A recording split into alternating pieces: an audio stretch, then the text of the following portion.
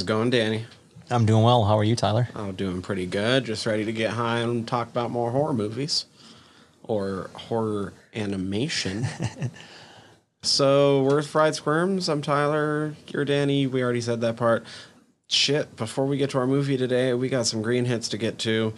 I'm not sure if I need them already with how I'm already forgetting what we're doing, but we're going to hit this anyway. Danny, what kind of weed you bring me today?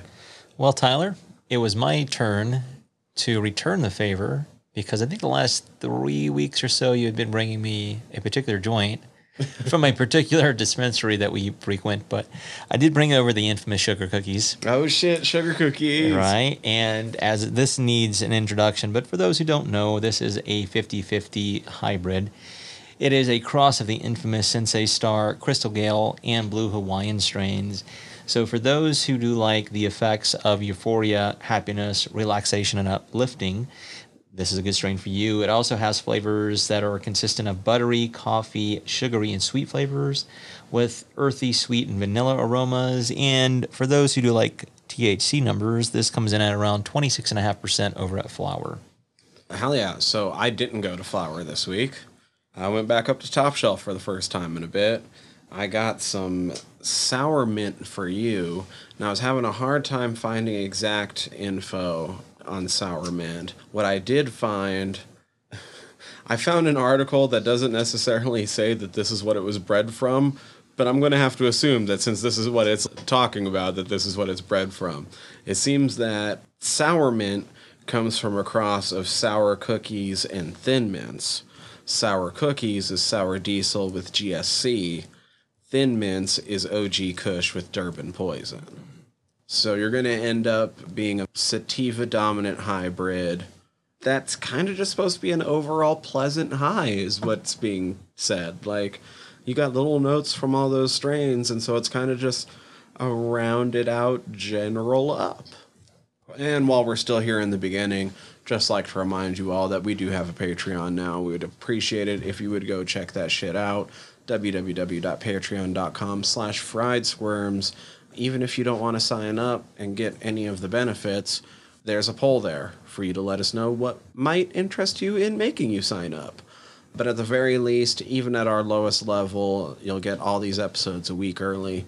You could have heard this already. And up at the highest level, you can talk to us on Discord. You'll get access to anything else crazy and cool and wonderful that we do that's beyond what we normally do. Yeah, including a rad-ass sticker that we don't even own. I'm about to subscribe to our own Patreon to get that fucking sticker. Just letting you know. I want my sticker. That's, like we said, patreon.com/friedsquirms. Super appreciate it if you check that out. We have a movie to get to. So I'd say let's move on to the guts and bolts of Vampire Hunter D: Bloodlust. Guts and bolts. All right. Guts and bolts, Vampire Hunter D: Bloodlust. Who and what went in the making of this film? Spoiler free. A setup to start you all off. Let's see here. A man hires two groups of vampire hunters to go rescue his daughter who's been taken by the local vampire count. One of those hunters is the titular Vampire Hunter D. Dude, I like it. Simple, straight to the point. As adapted from the novel. What was the name of that? Shit. It's Demon Death Chase. That's Volume right. 3. Yep. One of the ones I haven't read yet. Well, Okay. We'll get to that. Nice. All right, so from week to week, we do like to talk about the cast and the crew. And this week, I'm going to lead off with director and one part of a writing team. But this gentleman is Yoshiaki Kawajiri. And films of note from this gentleman, some really cool ones, actually. So if you look back a little bit in his career, he helped on Wicked City from 1987, where he was the director and screenwriter and character designer and animation director. He also helped with the segment The Running Man for Neo Tokyo from 1987. A film actually I watched more recently. I had no idea it was his, but it kind of makes sense. He directed the 1988 film Demon City Shinjuku. He's also responsible for 1993's Ninja Scroll. If you've ever seen the Animatrix segment program, and he was a screenwriter for the segments World Record and Program. And he was also known for Highlander, The Search for Vengeance from 2007. He actually helped with some OVAs as well, some television series as well, and he's got a couple of other works underneath his belt, most notably animations. Yo, for reals, that Highlander property is one of the better Highlander stories that they've done so far. I have watched that. I think... Ooh, I might have the DVD of it stashed away somewhere, to be completely honest. But makes sense that he did Demon City Shinjuku, partially because that's also based off of a novel by Hiroyuki Kyokuchi. Well, it was the next person on my list because the story was based off, we already mentioned, Vampire Hunter D Volume 3's English adaptation was written by Ellen Moore and Jack Fletcher. Now, Jack Fletcher is also a voice actor in this film, but he is known for being a voice direction, or as far as like a producer, etc., on some pretty big projects, man. Yeah, I was about to say, he's done more voice producing than actual acting by a long shot. Just a few off the top of my head here and in front of me as well is he helped with Aeon Flux. He also helped with Celebrity Deathmatch from 2006 to 7.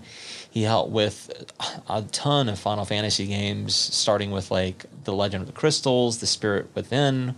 He also helped with Final Fantasy X, X2, 12, 13, and 13-2, and Tactics. These are all Final Fantasy games, and I think some of these are movies. Yeah. Spawn, the animated series. Dude, yeah. Check this out. Kiki's Delivery Service, Golgo 13 Queen Bee, Looney Tunes cartoons, Ninja Gaiden 2. Actually, a film I've been wanting to watch for a long time, man. He helped on some of the Pet Shop of Horrors as well, which I'm really curious about. And some of the Tenchi Muyo, some really cool stuff. He actually helped with Yakuza as well. So we also have cinematographer Hitoshi Yamaguchi. He helped with Ninja Scroll, the film Battle Angel, and the film Metropolis. We have... Yo, he did Battle Angel? Yeah, dude. It's pretty awesome. We have 4 editors on this. We have Hirotoshi Ogata as a gentleman. I don't know if we've mentioned him, but we actually reviewed a film he edited. The only other animation we've done. No shit. Yeah. Fucking Perfect Blue? Sure did. So he helped with Perfect Blue. He also helped on Wicked City, Ninja Scroll, in the film They Were 11. We have Satoshi Tarauchi. And Satoshi, another one of those people who's got some really cool films underneath their belt. They helped with Battle Angel. Also helped with DNA Square, the television series from 1994. The films Twilight of the Dark Master, Trigun, the television series from 1998. Also some of the Card Captor Sakuras, the sealed card and the movie. Helped with Millennium Actress and Space Pirate, which is really cool. A couple other things there too is things like a Red Line, Trigun, Badlands Rumble. Some really cool animation as far as television series. We also have Kashiko Kimura in Kashiko. Like I said, once again, another one of those. Got some really cool television credits underneath their belt. They help also with the Card Captor Sakura movie. They also help with Tokyo Godfathers, Paranoia Agent from 2004. Also helped with The Last Order Final Fantasy 12, which was a video short. Also helped with Street Fighter Part 4, the video game from 2008, which is really cool. And let's see here, more recently, such things as Avengers Confidential, Black Widow, and Punisher from 2014. Oh, Parasite, the Maxim. Some really cool projects there. And last but not least, we have Yukuki Ito. They helped with They Were 11, Ninja Scroll, and Battle Angel. The music was composed by Marco D'Ambrosio, and he helped on such films as Gumby, the movie, and JoJo's Bizarre Adventure, both the movie and the television series. All right, special effects were done by Satellite. They helped with the CGI effects. This was produced by Mariichiro Yamamoto, Masayo Maruyama, and Takayuki Nagasawa. The production companies were Madhouse, Vampire Hunter D Productions, Film Link International, BMG Funhouse, Movic, and Good Hill Vision, along with Soft Capital. The distributor was Nippon Herald Films for the 2001 Japanese theatrical release, released on July 2000 in Canada at the Fantasia Fest, April 21st, 2001 in Japan, and September 23rd, 2001 here in the United States. It grossed $151,000 worldwide, and the tagline I have is, "When the sun sets, the hunt begins." Nice. All right. We have a ton of people as far as voice actors. From what I understand, this was actually, I think, filmed and recorded in English before it was recorded in Japanese. So Oh, because of interesting. that, I decided to go with the American or the English voice actors in this. Well, here's the other thing. The only way you can hear the Japanese voice track is to actually buy the Japanese release.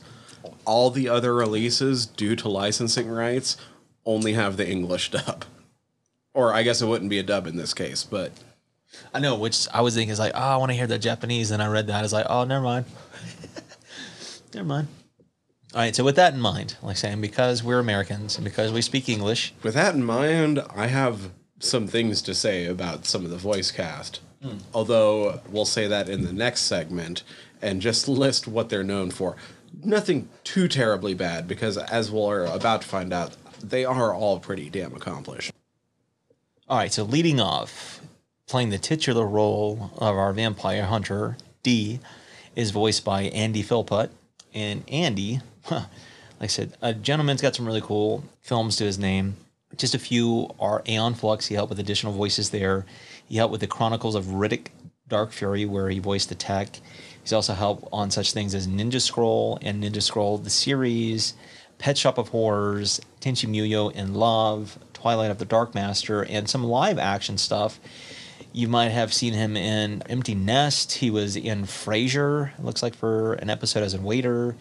Working and The Practice. He also helped on the Final Fantasy X and 12 video games as well, as far as voice acting. So some pretty cool credits there.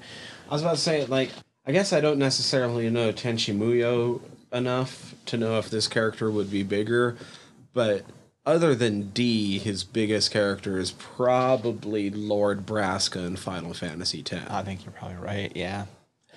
All right. We have Mike McShane. He voices the left hand of D, or D's left hand. And this gentleman, he's appeared in such things as the original British television show Whose Line Is It Anyway from 1988 through 97. Then he went on to appear in such films as Tucker, The Man in His Dream, Robin Hood, Prince of Thieves, Richie Rich, and Office Space. He also helped in several Disney productions, including Tom and Hook, the television series Brotherly Love, and Tower of Terror. He also helped on, such things as Cosgrove Hall Films' Avenger Penguins. He was Garib in Todd McFarlane's Spawn from 1997 through 99, and Quosmere in Dave the Barbarian. Man, I remember watching Dave the Barbarian, but I don't remember it well enough to know who that was. What I am catching is that he was Tuck and Roll in A Bug's Life, which were the acrobat pill bugs. Crazy. Yeah, we got some interesting people here. All right, I have John Rafter Lee. He voices the character of Meyerlink. Now, this is a little bit of trivia, but we might as well go ahead and get this out of the way. Some of these translations are off, not only in characters, but in, character descriptions. Yes. I guess now is the time to note that as we talk about this movie, I will not be saying Dunpeel the entire time. No, I went with Dampier in my notes, so let's go ahead and get that out of the way. And the other one, because I already mentioned the name Meyerlink, it's actually supposed to be Meyerling. Yes. So there's that mistranslation there. Most of the names are pretty fucking close, Yeah. though. Yeah, everything else is pretty darn close. You're right. That was one of the few exceptions. I think Grove is the other one. Is it Grovekin, which is Yeah. not much, but yeah. All right, so John Rafter Lee, another one of those guys. He's a voice actor, but a few things of note from him.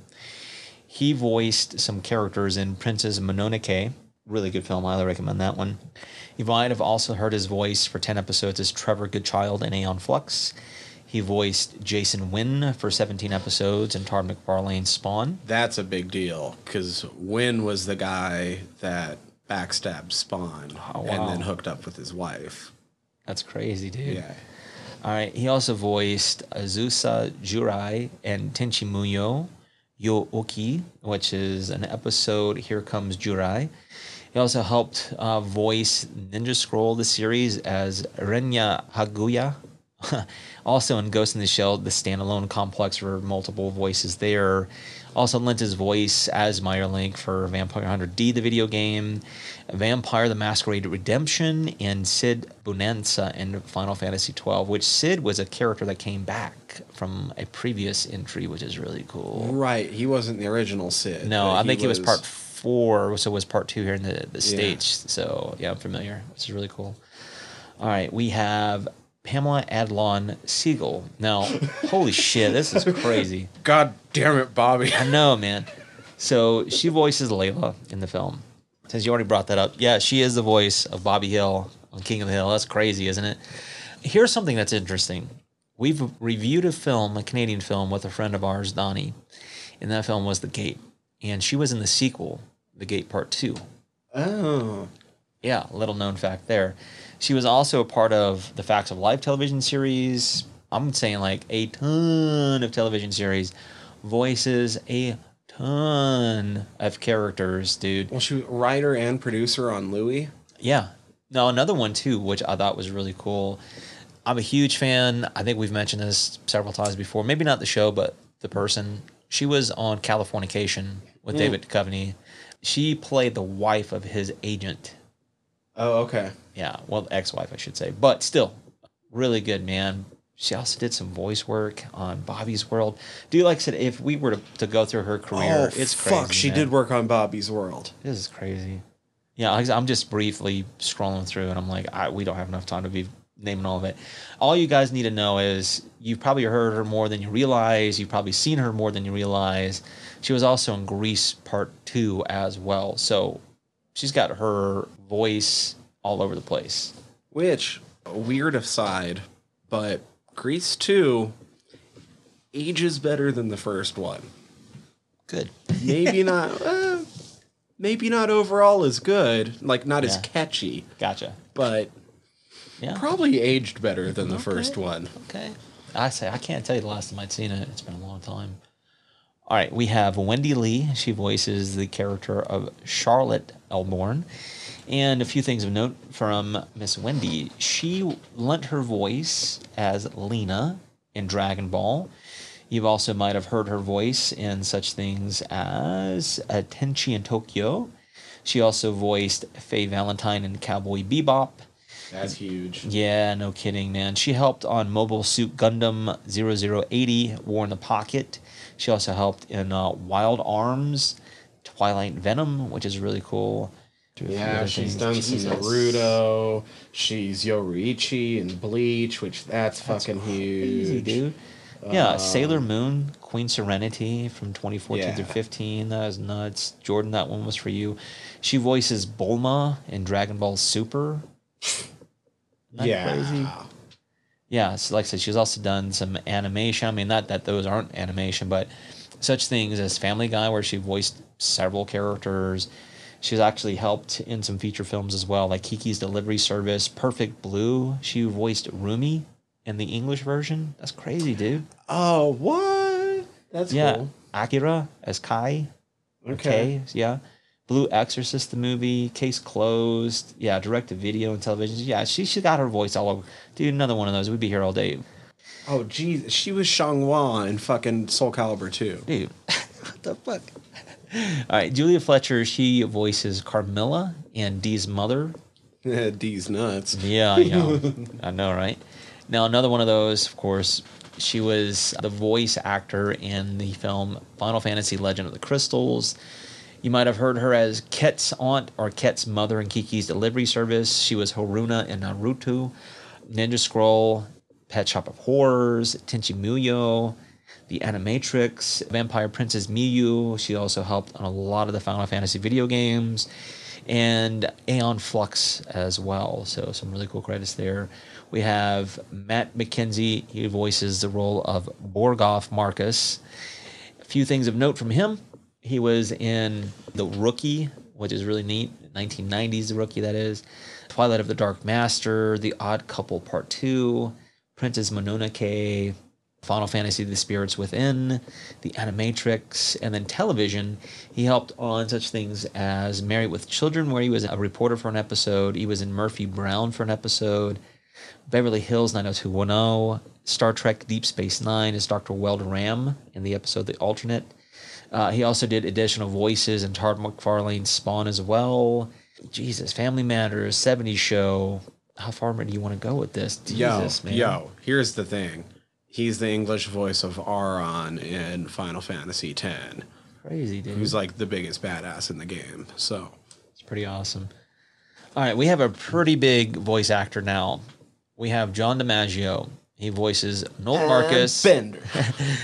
Machira, and John Elburn. Yes, he is Bender in Futurama. It's crazy. He also voices Jake the dog on Adventure Time, Marcus Phoenix in the Gears of War series, Dr. Drake in Kim Possible, the Scotsman on Samurai Jack, Brother Blood on Teen Titans, Schnitzel on Chowder, Hammerhead and Sandman on the Spectacular Spider-Man. He voices Aquaman on Batman the Brave and the Bold. Outrageous. Isn't that crazy? Waka and Chimera in Final Fantasy X.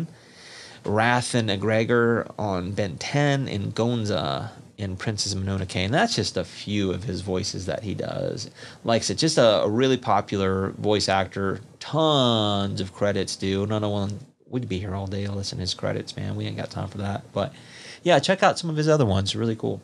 All right, we have Alex Fernandez voices Kyle Marcus.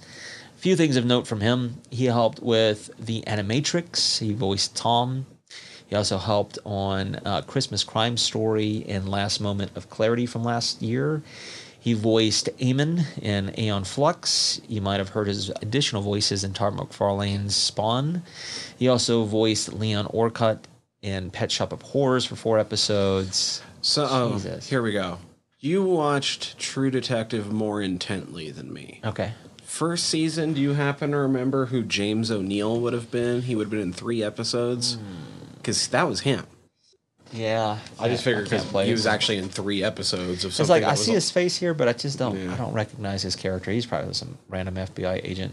But okay. Well, then once again, he had a huge role. Like a lot of these other people, he had a huge role in Final Fantasy X as Seymour Guado. Fucking crazy, man. Dude, I played the shit out of 10. Like 10 10 was is kind fun. of my jam. So I'm trying to think if 10 was like one of those was a throwback to like some of the old mages, black mages and stuff like that, white mages. We have Jack Fletcher, gentleman we've already mentioned before. He does voice the role of Grove Marcus. We've already mentioned a couple of things of note from him. All right, we have Dwight Schultz. Actually does multiple voices in this. He voices Bengay and the Old Man of Barbaros. A few things of note from Mr. Schultz. Some people might recognize him from a 1980s action series. It's a little series called The A-Team, and he played a little role called Captain Howling Mad Murdoch. fucking Murdoch. Nuts. Bonkers. What the shit? He's also Reginald Barclay in Star Trek The Next Generation, Star Trek Voyager, and the film Star Trek First Contact. He's also known as the mad scientist in the animation Ben 10. He plays Dr. Animo. He's also Chef Mungdal in Chowder and Eddie the Squirrel and Cat Dog. Another one of those guys got a ton of roles. Yo, I watched a shit ton of Cat Dog. I do not remember Eddie the Squirrel, but It's crazy. He was in Alone in the Dark from 1982, which is really cool. Old slasher there. Yeah, just a lot of cartoons mostly.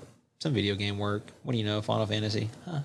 Metal Gear Solid, Final Fantasy 12. Yeah, like just another one of those guys. Does a lot of video game, a lot of animation as well. All right, we've got a few other people, and that'll pretty much round out our cast and crew. I have Mary Elizabeth McGlynn. She voices the role of Caroline, and she is actually known for her music production in multiple games from the Silent Hill series. And like I said, another one of those, holy moly, how much time you got? Let's see, she voiced some roles in Mobile Suit Gundam. She was Motoko in Ghost in the Shell Standalone Complex. She also helped in the Naruto series, where she voiced multiple characters. Code Geass is another one of those. She helped in the Tekken series, Nina Williams. oh, that's awesome. She's the voice for one of the fucking swords in Bleach. It's crazy, That's yeah. hilarious. She was Julia in Cowboy Bebop for a couple of seasons. She was in some of the Digimon adaptations as well. Yeah, Jesus Christ. Tons of video games. She was also in an episode of Quantum Leap. Hell yeah, dude. That's what I'm talking about. Hell yeah. So, all right, we have John Hostetter voices the role of Polk. And Polk is an older gentleman who winds up pulling a gun on one of the sheriffs. Oh wait, holy shit! We gotta back up real quick. Mary Elizabeth I've heard her voice a shit ton because I went hard on Mortal Kombat 11 when it dropped, and she's the new character, Cetrion. Oh, sweet. Yeah. Nice, dude. Just a few things of note from John DeMita. He voiced Bulbous G in Bleach. You might have heard his voice as Beerus in Dragon Ball Super. He also voiced Valkus in Final Fantasy Legend of the Crystals. He was Cars in JoJo's Bizarre Adventures. He also helped with Tenchi Muyo, that's the Yu Oki. And let's see here.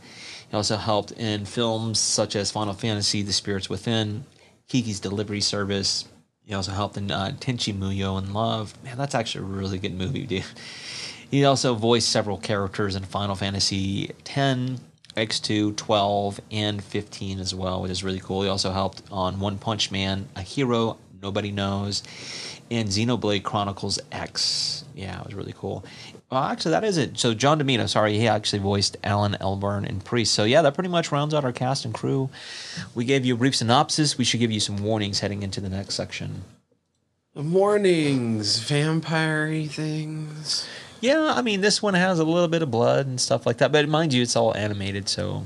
there's some spooky creatures, some dark stuff, supernatural stuff. What I would classify as brief nudity. Yeah. It's probably on there longer than what like television ratings would rate as brief nudity, but not much longer. Yeah, and like mind you, it's all animated too. So I mean, unless you're into that stuff, I'm not knocking you. Yeah, vampire stuff, gunplay, a little bit of like fighty, actiony, fantasy there's not violence. much language, but if there is, it's not very much. Yeah. Not not that I can really think of. Maybe like calling someone a bastard or something. Yeah, like I said, it's not very harsh at all. I don't even think there's like a get over here, you son of a bitch. No, or nothing like that. It's like, pretty tame, pretty mild for the most part. It has its moments. Like I said, don't get me wrong, it has its moments, but nothing too wild. Yeah, I agree. Yeah, nothing else that I can think of. I suppose let's just get into it and talk about some Vampire Hunter D Bloodlust. How does that make you squeal? All right, Vampire Hunter D Bloodlust coming back around to animation. Yeah, it's been a while. I think we reviewed Perfect Blue episode 165, so yeah, it's been a hot minute, man. Shit, 60 plus episodes, yeah. So, I guess we'll start out the way we do sometimes. Do you have any relation to any Vampire Hunter D? Yeah, actually I do. Not this one. This is the first time I'd seen... Bloodlust. Yeah, Bloodlust. But I had seen Vampire Hunter D. Main reason is I did go through a stretch in high school where I was really getting into anime. Like, really getting into it. So, I want to say I'd seen, like, some of the films I already mentioned. Ninja Scroll, Battle Angel... Watched Vampire Hunter D. I mean, tons of films. Not that I have to list them all, but yeah, I'd say I'd seen Vampire Hunter D probably like 3-4 times, something like that. Yeah, I really dug it. But I'd seen this probably like a 97, 98, something like that. So it wasn't too old by then, but it is now. Right? Yeah. Shit, but like I said, I don't have a history with the manga or Bloodlust outside of this weekend. Okay, so this kind of character is fucking up and down my shit. I think I kind of got into it a little bit way back when we talked about John Carpenter's vampires, but nice. like vampire hunting characters in general, I'm kind of down with. Like, I fucking love Blade. As I said back then, like, Vampires was one of my favorite movies for a bit. But even more, like, particularly is like this weird sub-genre of like loner in a big wide-brimmed hat taking on supernatural creatures that probably started with Solomon Kane. I don't know if that trope dates back to earlier than that character. Oh, it probably does, because I think Solomon Kane is technically based off of like some of the fucking, what's his name, the Witchfinder. Okay, nice, man. You know what I mean? Yeah, but yeah. like Robert E. Howard, Solomon Kane, like the types of characters that wander around with a sword and a wide-brimmed hat taking on the forces of darkness, or in more modern versions, like I would kind of count Alucard as the same kind of character. That's a good point, yeah. You know what I mean? Totally my fucking shit. So I got into D, not super hard, not as much as some of the other shit, but I own the first two novels. I think in 2008 they started doing manga adaptations of the novels that were supposed to do every one of the novels, but like around book 7, I think the publisher started having some problems. And then the artist, who had been, I believe, hand selected by Hideyuki Kikuchi to do the manga series, like got in like a car wreck or something, and like couldn't draw the same or something. I don't know all the details, but what was supposed to be an adaptation of every one of the books turned into an adaptation of the first 8, with the 8th of which I think only being available digitally. Wow. I was collecting those originally when they were dropping, but then I ended up poor for a bit, so I had to stop buying them at book 3 and have just never caught up yet. And I would kind of prefer to just like catch up on the novels first, and then just, or maybe not, because like I only need to buy 5 more of the mangas. Yeah, like, no big deal. so I might get those out of the way first. But I do want to finish reading everything that there is at some point.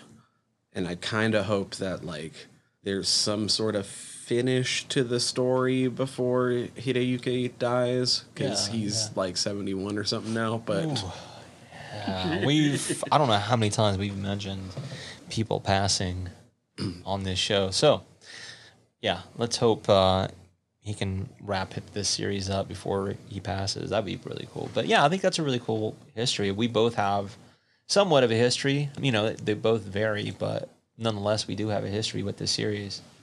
The other sort of weird tie is not like a super tie. I'm not a giant fan of the dude, but the original illustrations of Vampire Hunter D that were done for the novels were done by Yoshitaka Amano, who is probably most famous for doing the art for like all the Final Fantasy games. Oh, makes sense.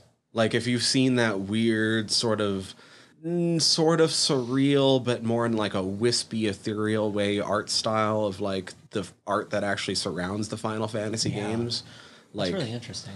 Like it's that dude did all the original D stuff, which is why D looks the way he does in Bloodlust, because Yoshitaku didn't work on this, but he designed the character and handed it over, and they tried to replicate it going forward. Yeah, I'm glad you bring that up, because there's some things I noticed with the drawing technique specifically in this film. Mm-hmm. Yeah, if you've ever seen the character of D and been like, oh, that looks weirdly familiar, and you're familiar with Final Fantasy, there you go. Designed by the same cat. Like peanut butter and jelly. It just makes sense. Mm-hmm. Yeah, I don't know. I have nothing but love overall for it. I've actually still never seen the first one. Okay. I know that it's based off the first novel, which I've read the novel and read the manga version, but I've still never seen the animation. Wow. But I do have like my Vampire Hunter D Bloodlust DVD here. Over in the other room, I have the number 3 manga version, which I actually just read this morning. Oh, nice, man. Hell yeah. I haven't read that book, but I believe follows it enough that I can bring up a couple of the differences in the story. Okay, sweet. But just sort of mostly in wide strokes. I don't mind those. Mm-hmm. My first note is simply like, this is my shit. Like, I fucking love this sort of thing. Yeah, I really do enjoy animation. It's only the second time we've done it. Being that we both like vampire stories, in this case, Vampire Hunters, and in this case, Vampire Hunter D, I'm like, yeah, fuck yeah, I've never seen this. Like I said, I'm familiar with the original film, that is. So yeah, I'm like, why not, dude? I'm up for it. So because technically this is part of a long-running series, and even this is the second movie that's made, I'd say they kind of expect you to know who D is going into it. But really, there's not much to know about D, because I haven't read all the novels. I did try to do a little bit of like more research than normal going into this. They keep him super fucking mysterious. So I guess what you need to know is D is a Dhampir, not fucking Dunpeel. God, I know, it's like, what the fuck is a Dunpeel? Dhampir is traditionally the name for half vampires, usually vampire father, human mother. The name originates from the Balkan region. There's a lot of real fucking bunk info on the Wikipedia for Dhampirs right now. Yeah. I looked it over and I'm like, oh no, oh, this isn't good. Somebody needs to come through and clean some of this shit up. Stat. I'm glad that I've looked this shit up in the past because somebody basically went through and just rewrote Dampier as being Blade. Yeah, I saw that. Like, oh. Which isn't the traditional Dampier thing. It's more like... Actually, this fits. Remember when we talked about the fucking Witchfinder General movie? The witch hunters, a lot of them were basically running scams and were like, we're going to go torture and kill a couple women in your village and you're going to throw some gold our way. So people who claimed to be Dampiers back in the day basically ran the same scam. Except instead of, we have been ordered by the government to find witches, so listen to us and be scared of us, it was... I'm not entirely human, so be scared of me and listen to me, but I'll leave you guys alone if you pay me to find other supernatural creatures, which I can sense because I'm not entirely human. Yeah, exactly. So you're going to have faith in me, bro. Yeah. But, like, traditionally, that's more what Dampiers could do, was they could sense other supernatural creatures. Right, in the true sense. Yeah. Not the scam artists. I'm not entirely sure because I don't speak any of the languages over there, but from what I understand, Dampier, the name, is just like vampires and Dampiers are both called Dampier in some of the major Balkan languages. I saw that. I don't know how true it is. You can correct me if I'm wrong, too, with the etymology, like the origin of... You already said the Balkan region, but I've seen like Proto-Albanian, where the root Dam means tooth and Pier means to drink. Tooth drinker. Idea. I don't know if that's true or not. I just, once again, just read up on it. So, but if that's the case, it's like, that's pretty cool. It makes sense if that's the case, but I don't know if that's accurate or not. But if you go and look it up and it gives you a bunch of Blade shit, that's not traditional. That sort of shit came later. Oh, yeah, without a doubt, man. Other than you could argue that Dampiers were always daywalkers, but they weren't called that. Like, Yeah, exactly. that didn't come around till later. Yeah. Blade didn't even do that shit till the movies. I want to point that out. Like, until the fucking 1998 movie with fucking Wesley Snipes, Blade could also sense the supernatural and was immune to vampire bites. Boom, there you go. And otherwise, he was strong in shit because he worked the fuck out. It wasn't because I got a fucking vampire daddy or whatever. Right. Okay, but back to D. So he's a Dampier. And he's at least 5,000 years old, probably more like 10,000 years old. This series is set in at least the year 12,091. I think that's when the first book starts. Okay. And it's very unclear how much time passes between some of these stories.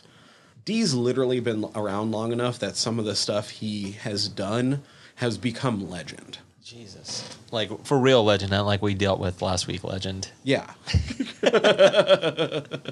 going to take more than a generation. And, like, almost nobody ever says Dracula. They always say his father was the sacred ancestor. Right. And his mother was supposedly someone called Mina the Fair, which, if you know Dracula, that would be Mina Harker. At some point in the series, it's revealed whether or not Mina existed, and she might have been a surrogate of some kind, but he is the result of science experiments done by Dracula, doing genetic manipulation, and he's the only one to survive. Oh, damn. Nice. Maybe the only one to survive. Dee might have a brother.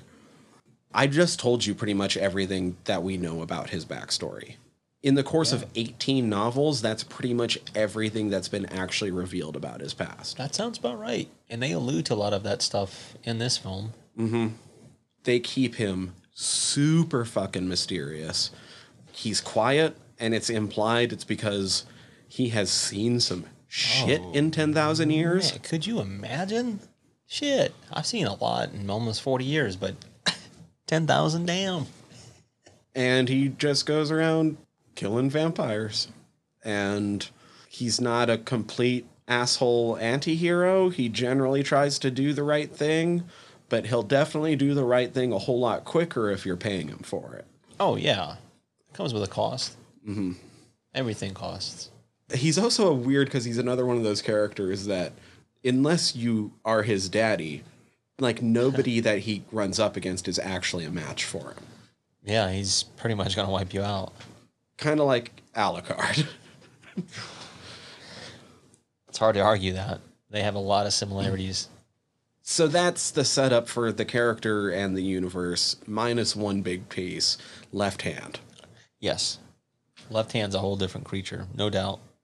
Literally. Like, yeah. It's supposed to be what a symbiotic parasite on literally his left hand. And he's basically a Deus Ex Machina that lives in his body. It's crazy. Just a little bit from what I was reading is that it's not known necessarily when it came about, how long it's been with D, etc. It's like, it's interesting because I remember from the movie, the original movie, I said, what the fuck, this is unique, this is kind of odd, but not really, not when you think about it. Wow. But Left Hand is kind of Kirby. Yeah, like Left Hand's biggest superpower is being able to suck pretty much anything into its mouth. Yeah, just swallow you whole. He can do other shit that helps keep sense things and what have you. Yeah, and helps keep D alive in a lot of ways. But yeah, the biggest thing is he can suck whatever. Yeah, that's not you didn't mishear that. Which reminds me, also, even though you barely see anything of him, and it's not brought up as much in the movie, D is supposed to be, like, so superhumanly beautiful that, like, everyone goes gaga for him looking at him. Like, ooh, damn, boy. Eat a whole damn meal. It doesn't matter. Like, he walks in and you're like, oh, hey. Shit. Hey, yeah. Anyway, so that's where we start. I just felt like I really needed to set that No, up I think because you that's might good. not know going into. I think that's solid because if you're not familiar, regardless of this film or the franchise, novels, etc., this is at least a good starting point. Well, you also might have questions because you might watch this Right. movie and be like, What the fuck? okay, but they didn't tell me this or they didn't tell me that. Right. And I'm here to tell you right now is they've never told any of us. So you're not alone. D is a gigantic mystery. One of us. Yeah, you're right. Very ambiguous, has a very extensive background. We just not privy to it. Yeah, all we know is he's badass. Yeah, that's okay. That's all we need to know. Okay. So I mentioned something earlier about the voice cast. I realize in some cases this might just be because of time period and they hadn't done some of the other roles that got them famous yet. But how in the fuck are you going to have Matt McKenzie doing Borgoff Marcus when you have John DiMaggio in the room? True. Pamela Adlon is amazing. Oh, yeah. She's without a fucking doubt. fantastic. Like, you're going to cast her as the action girl when you have Wendy Lee around? Like, good fucking point. Faye Valentine? Yeah, exactly. And that's no discredit to Pam. No, fuck. Pamela Adlon is amazing. Yeah. But, like, somebody in the room is known for kind of being anime action girls. Somebody's known for being Bobby Hill. Yes. I think that's a solid point. There are times where you can hear some of that if you're familiar with who Pam Adlon is. I'm like, Well, I mean, I will talk up John DiMaggio all day long, but once you know a character is John DiMaggio, you can't unhear it. right. It's just, it is what it is, man. You can't help but hear the voice. Even, like, I thought he did a fantastic job as the sheriff until I realized the sheriff was him. And then I was like, oh, wow, that's really John DiMaggio, isn't it? That is funny. Yeah, he does, let's see, what, 4 different Yeah. characters in this? I mean, yeah, he flexes muscles a little bit, which isn't bad, but maybe not necessarily for the right roles, per se. Yeah, oh, man. There's a character I liked. The character, it's just, I'd even seen this in a video where they talked about that. Some of the dialogue can either be a little too close together, like the sentences. They're just kind of read through too fast, where the pacing's not very good. Like, for instance, the old man in the Barbaros. Oh, yeah, the Some of his Barbara Village. yeah, some of his dialogue is just very just boom, boom, boom, boom, boom, boom, boom, boom, boom. It's just, it doesn't give you the feeling I think it's wanting to give off in those moments. It makes the characters feel a little stilted where they shouldn't be. I mean, I just bitched about a couple people I felt being miscast, but I think the VO that bugged me the most. This is a weird comparison, but I think you'll get what I'm getting at. A lot of the left-hand VO reminded me of Look Who's Talking. Yeah, that's a solid point, dude. I did feel it was a little off. Left hand was off. I listen, no discredit to Mike Shane. I just wasn't a big fan. I wasn't feeling it. Yeah, I wasn't either. I felt it when I watched this movie in the past, too. Like, I dug it in the past, but I feel like I've seen that character done better since. Because Left Hand is basically like the same as like Ninja in Afro Samurai. Yeah. And Sam Jackson does a way better job at doing that character than... No. But there is something lacking, crack-a-lacking with Dee's left hand. Left Hand himself is fucking dope. I love Left Hand. I don't give a shit that It's an awesome character. I don't give a shit that he's a Deus Ex Machina. Whatever. He comes in hand. Nah. But I enjoy the character. It's unique. It is very helpful in a lot of times of need. I mean, character in general, like, one of my first notes is, fuck, these vampire hunters are cool. They really are. I like the setup. You kind of already alluded to it, too, with the lone kind of huntsman, you know, the very ambiguous, mysterious. Some can say akin to, like, the spaghetti westerns. Has that feel like Clint Eastwood sometimes with, you know, Pale Rider and all those movies. Especially depending on the story, honestly. This one doesn't lean into it as much, but some of the others do, like, very, like, Yojimbo-y. Good point. I even felt at times, I was like, damn, someone might have watched some Jodorowsky at some point. She gets trippy a little bit. Yeah, a little bit. So I did enjoy that aspect of it. And it kind of leads right into it where you get this kind of a cold opening, which was really cool. Of just the city street, the lamps are starting to go out. Everything's going crooked. I mean, we know, but the whole point being is it looks like in this case, Charlotte, her character is being kidnapped by Meyerlink. Not necessarily the case, but because of that, as a result, the brother and the father of Charlotte have called the aid of Dee. They want to pay him, $10 million to go help get her back from Meyer. Dee's like, hey, not enough. They promise to double it. I mean, you know, the brother's a little bit of a hothead. The dad's more of the cool guy. But he's also hired, the brother is, the Marcus brothers. And that's where we get the introduction of them and Layla, which is like another character of that, which they don't really give you much of a background with them either. I mean, with her, you do learn about her background later on. Right. But with them, not necessarily. You kind of just dropped in on them. We just know they're bounty hunters of sorts. I think I might just... A lot of the things from... I'm assuming how they go in the novel. Like I said, I'm basing it off of the manga version, but I know that that was adapted straight from the novel rather than like this being a little bit looser adaptation with characters that don't even exist in the novel, like Carmilla. Yeah, I just read that. It's like, oh, shit, okay.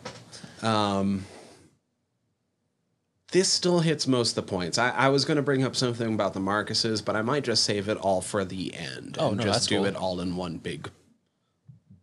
Yeah, we can just big skip through glob. this and then talk about it. Suffice to say there is a little bit more information for sure given about the Marcuses. Okay. And they're actually quite a bit more fucking despicable than they're made out to be. Oh, I read a little bit about that. So, yeah, we'll tackle that when we get to it. But in this case, yeah, they're just some bounty hunters, vampire hunters as we know it. It's really cool how you get introduced to them too. At least I think it is, their introduction. Where they run up on this guy asking if they've seen Meyerlink, basically. Sweep through. The guy's like, no. We see that he's been bit. He gets tossed down the well, and that starts a whole shitstorm. And you get to see that they're all badasses. Yeah, I'm like, damn, I like this, man. This is the part of anime with the action that I enjoy. I like this style. This makes me feel like if you're ever going to do an action horror, it should just be done in animation. Oh, dude. Because you can actually do the action correctly.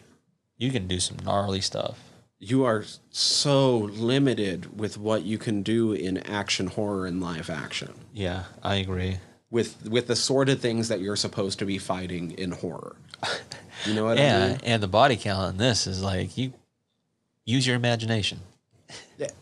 How much money would any one of these fucking fights have cost? Live action. Choreography and everything else, insurance, you name it. Dude, this first Shit. Marcus Brother fight against the zombies in the graveyard. I mean, it would have would've been looked cool, would have but- been like a 2 or 3 day shot to get all that action. Yes, it would have been dope, but you wouldn't have got the same effect, and you'd have to probably cut corners and stuff to save money. Y'all, if you're gonna do this kind of movie, do it in this direction. Oh yeah, there is a fan base for this. It's a huge one.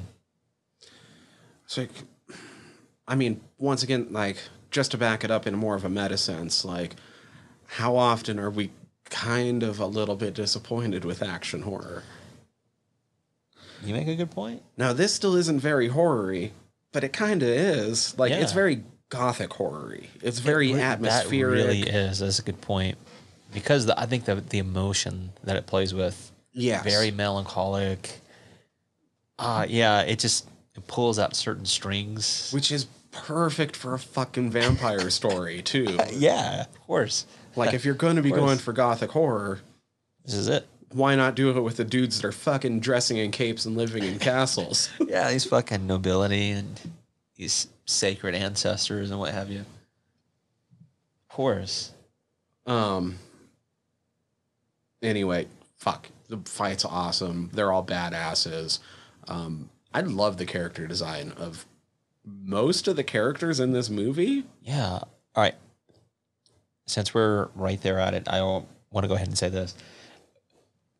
That was one of the early things I noticed about this film was the character design, because there's times where some of these characters made me feel like I'm watching Aeon Flux. Even like what you were saying with the Final Fantasy animation, I was like, oh fuck, yeah, duh, totally. But it has a certain aesthetic. It has a certain, to me, like that 90s, early 90s and late 90s feel kind of combined. I mean, Layla looks almost like something out of Akira or Ghost in the Shell. Dude, yeah, I mean, even the use of something like the motorbikes and stuff in this. Hello. Yeah. Yep. Nolt was one of the coolest fucking character designs. Like, I'm not all, like, you guys fucking know us listening to us. We're not exactly for fucking standing beside and behind crosses and shit. But if you're going up against creatures they actually work on, like being a giant fucking badass vampire hunter with a fucking white cross just across your face, Yeah. that's badass as shit if you're in that profession. That's your calling card. You know, they're going to know who the fuck you are. Borgoff was a little bit more like generic wild man-y, but Yeah. to be honest, like Kyle is kind of generic swordsman. But even if you don't remember their names, you remember, oh, this one's this one. Oh, this one's this one. Yeah, they're very distinctive from each other. That's without a doubt. That fight happens. Yeah, that's how they get introduced to D, is because they try to shoot an arrow at him from a distance and he catches it. It happens to be in the moonlight, which I was like, damn, if you're going to do a shot like that, that's fucking dope. I really like that. So there was that. And that pretty much leads, you know, to the chase because they're going after the carriage. Right. It's like the introductions to a lot of our main characters in this film. Well, the carriage busts out of the invisible castle. thing. Yeah, that was really dope as fuck, So wasn't it? one of the things, I don't know how intentional this was, but I thought it was super fucking cool. So like one of the things we kind of didn't explain about this world is that being in the year 12,000 plus, like the vampires ruled for a Long good bit of the fucking time. time in between those 12,000 years. Yeah, dude, a long time. And the setting is one of those where it's everything from almost medieval to futuristic because almost all of the tech is reclaimed anyway. It's all stuff from the fall of the height of the vampire empire, I guess. Like castles in this aren't castles. As we see later, they're generally like spaceports and space, fucking yeah. spaceships and shit. What the hell? Yeah, yeah. And that kind of goes like across the awesome. board, that they're like castles are all these super futuristic hideouts that the nobility live in because they were the ones that afforded it back in the day. If anybody's a fan which I think you and I both are, of the video game and perhaps the series, it reminded me of Castlevania because of that too. I was like, oh shit, yeah, this is familiar just based off of that. So it's a setting where like swords easily mix alongside modern day guns and beside like laser pistols at times and shit like that. Yeah, we get to see a good combination of both.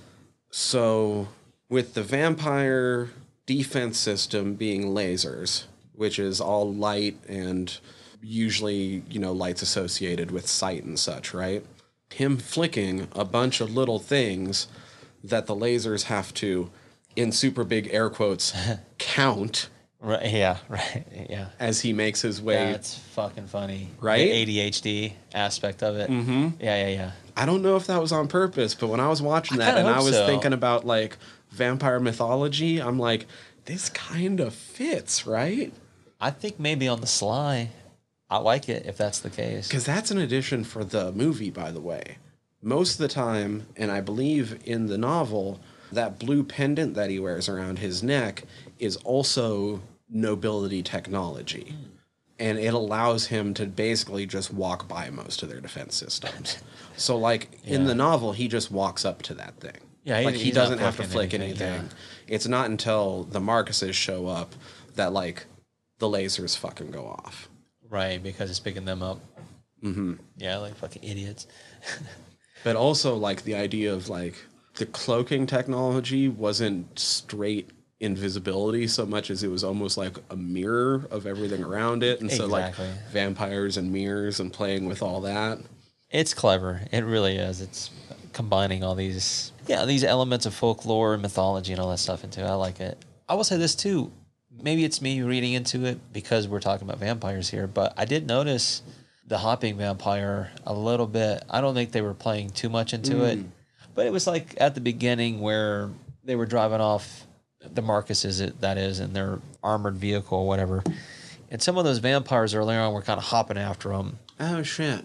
Yeah. Huh, I wonder how much that was on purpose or not. I don't know if it was or not. Like I said, maybe I'm reading into it, but that was about the only time you ever saw, which is in that maybe 2-3 second window. That was about it. So here's something. Once again, I don't think this was an intentional contrast, but I find it really interesting that it comes up anyway. Although we've yet to talk about it formally for the show, a long while ago, we let the listeners know when we watched through like all of Hellsing Ultimate. Oh, dude. And we're both, at this point now, familiar with the main story of Hellsing. I've also read it in manga form. However, awesome, Ultimate is almost shot for shot. There's very, very minor differences. So you pretty much know the manga as well because it's that close. Nice. So I thought it was interesting contrasting, like, D is supposed to be Dracula's son, and he's going after his father because that's what kids do. Because that's what you do. Very Castlevania-y. Oh. We know Alucard's going after Dracula there too, right? Yes, 100%. Alucard is Dracula, right? Yeah. So contrast Alucard putting a hole through Police Girl's chest to D patching up a hole. Right. That's solid, man. Like I said, there are some parallels. You can't help but notice it. Once again, I don't think that was on purpose. I don't think Kota Hirano, the writer of Hellsing, intentionally like wrote Police Girl's action bit in a way to reverse this scene from Vampire Hunter D, but it happened. Right. I mean, it could be just mere coincidence, dude. And it makes sense for those characters. It certainly does. And the way they approach things. God damn. It's pretty wild when you think about that, isn't it? Especially when we watch as much stuff as we have. They have some overlapping parallels. It was really cool. This story in particular does a lot of fun things, I feel like, with things that you generally kind of quote-unquote know about vampires and Dracula.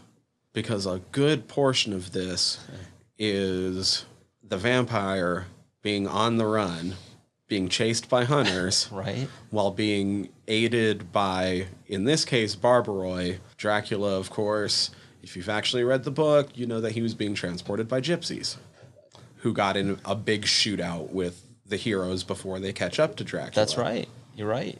Because that shit was crazy. They were transporting him. Yeah. And in this case, you have to fucking take on the Barbaroi, Barbaroi yeah. before you get to Mirling. Makes sense. You're right. You're absolutely fucking right. It's crazy, but It's you're just right. that this is a Mina that loves her Dracula. Yeah, you're right. She's not the one who's being coerced into it. She's like, no, she genuinely loves Mirling. It's like, whoa, okay. That's different. There is a part of me that wonders, with all the supernatural powers that are bestowed upon these vampires, and even Dee only being half vampire can like enchant people practically only with his looks.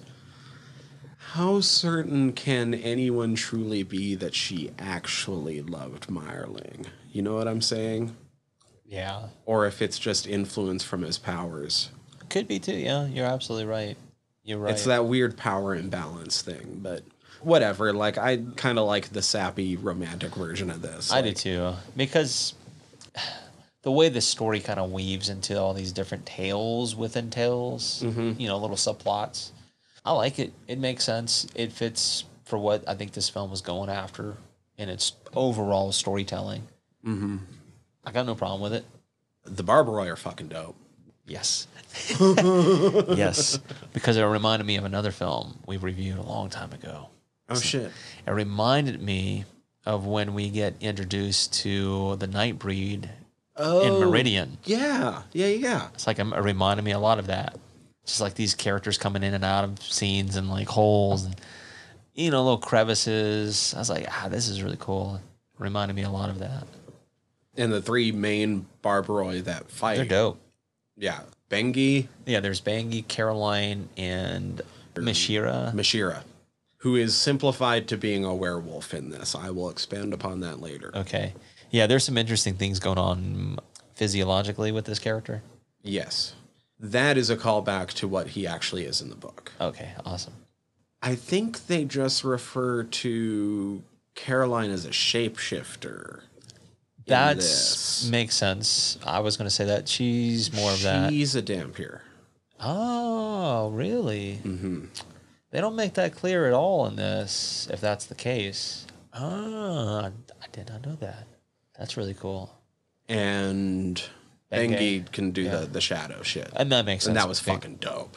I loved all of that. Everything about that was fucking cool. The That's way he was like scary. creating it, doing the fucking cat's cradle. And It's like, so dope. You're like, what the fuck? But it makes sense. That's where it gets a little But trippy. it doesn't make any sense. But it makes sense when you're watching it. I mean, like, for its character, yeah, it's like if you're going to be that fucking shadowy and creepy and bizarre, all of this makes sense in a weird, nonsensical way. I can't remember. Who did Bengi's voice again? Bengi, Dwight Schultz. yeah. Did a great job. However, with the characterizations he was putting into the voice, I couldn't help but think how awesome it would be if all of that was redone by Mark Hamill. Oh my god, damn! Are you kidding me, dude? Dude, Shit. Mark Hamill would destroy that role. Yeah, that and probably the old man because his voice once again by Dwight. No discredit, but I think that's a solid point because those two characters actually were in the video I watched that was reviewing this film.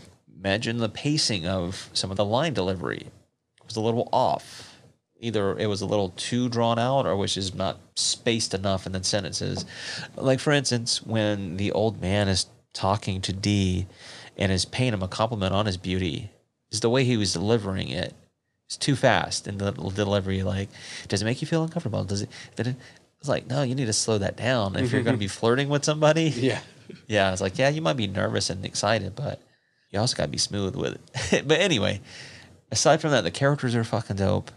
I enjoyed how they incorporated their abilities when they're fighting the Marcus brothers and sometimes with Dee as well. It's really cool. Well, and it's the first big dust up with the Barbaroi is when we get to see how powerful Grove is. Dude, that was fucking dope. Because I was wondering, I wonder how the fuck Dee's going to get out of this. And then, yeah, he shows up. And you're like, what the fuck? And it was awesome. He's all light and just all spirit, energy. And a dumbass. Like, Oh, yeah, but what part of looking at what Dee was doing makes you think that the Barbaroi just got away from me, so maybe I should turn around and attack this guy? oh, what a fucking dummy.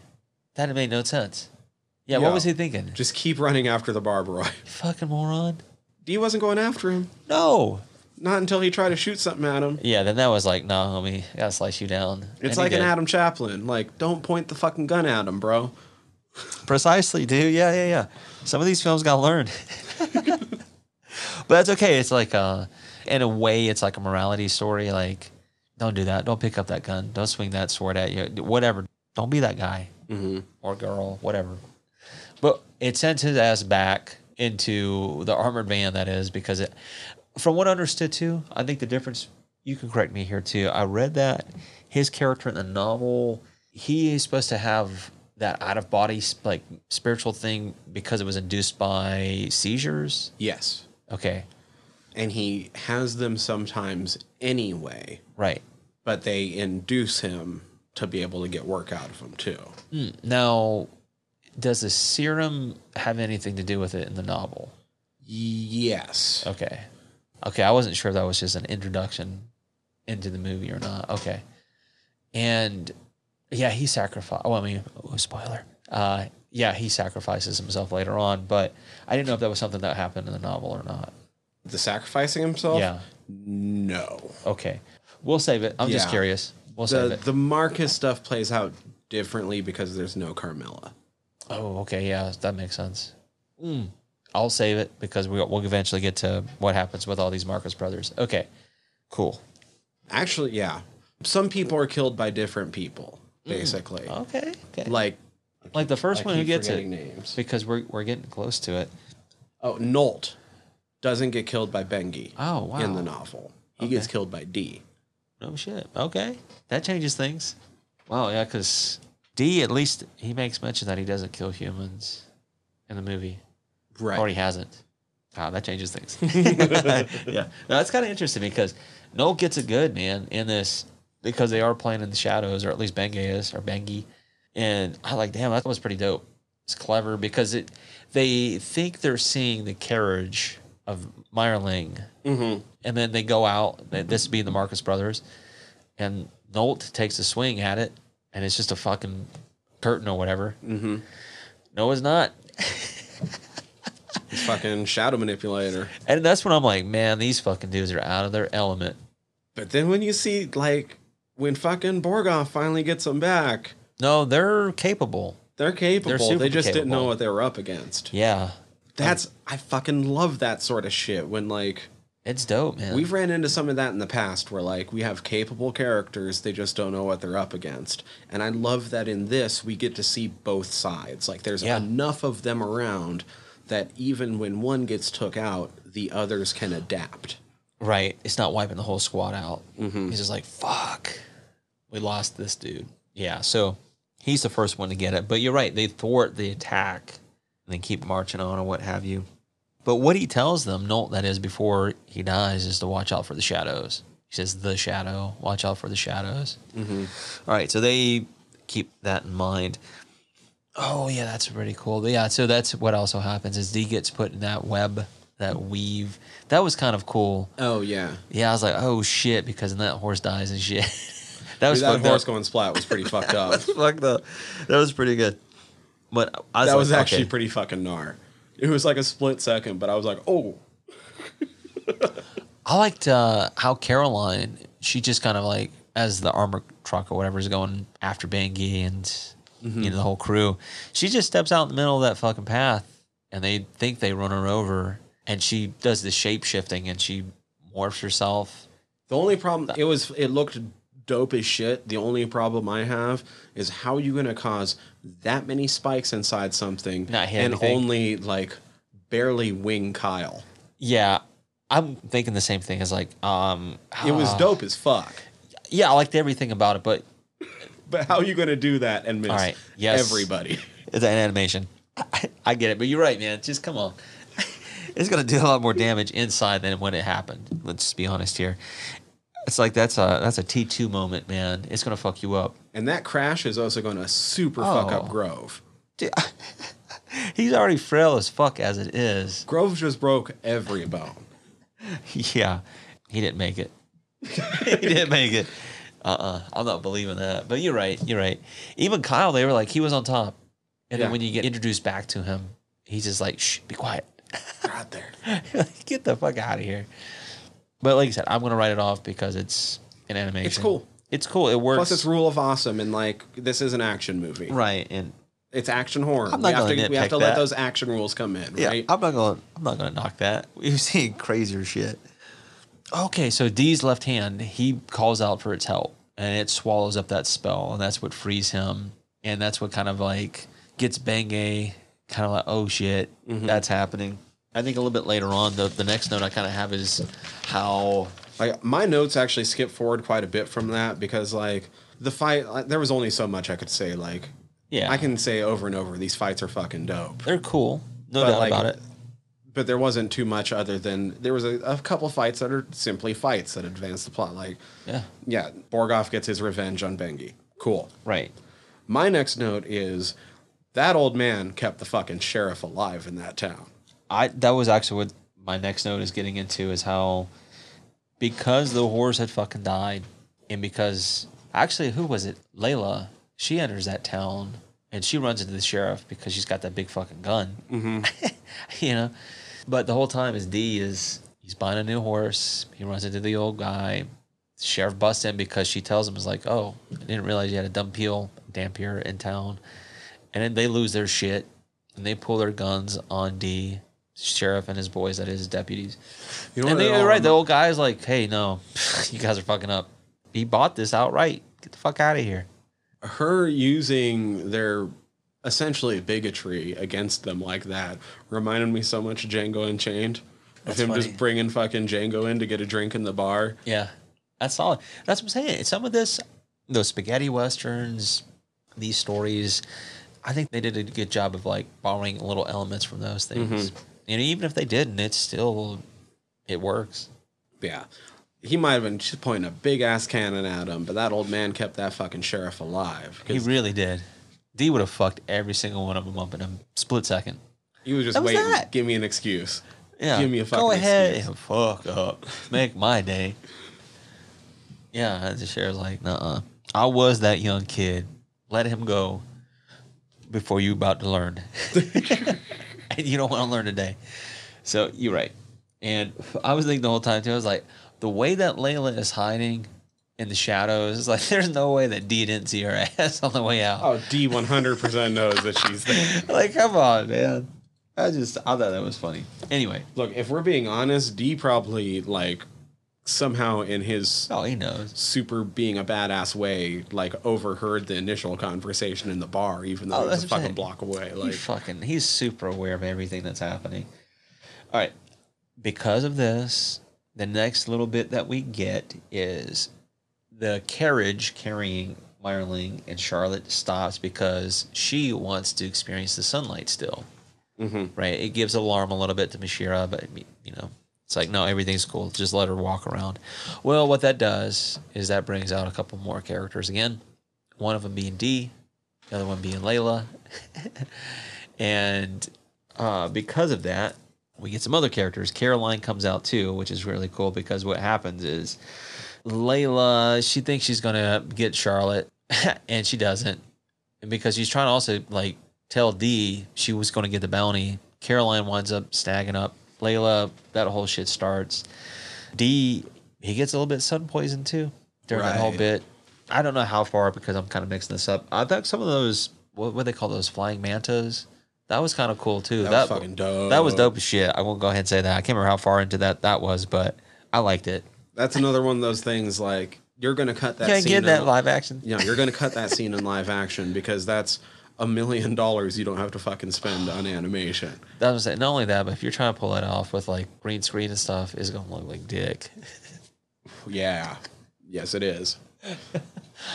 I mean, you could try. Little tiny dick, too. I was like, you could try, but yeah, it's gonna look. Just give it up. Might as well be a clit. But I'll really like that.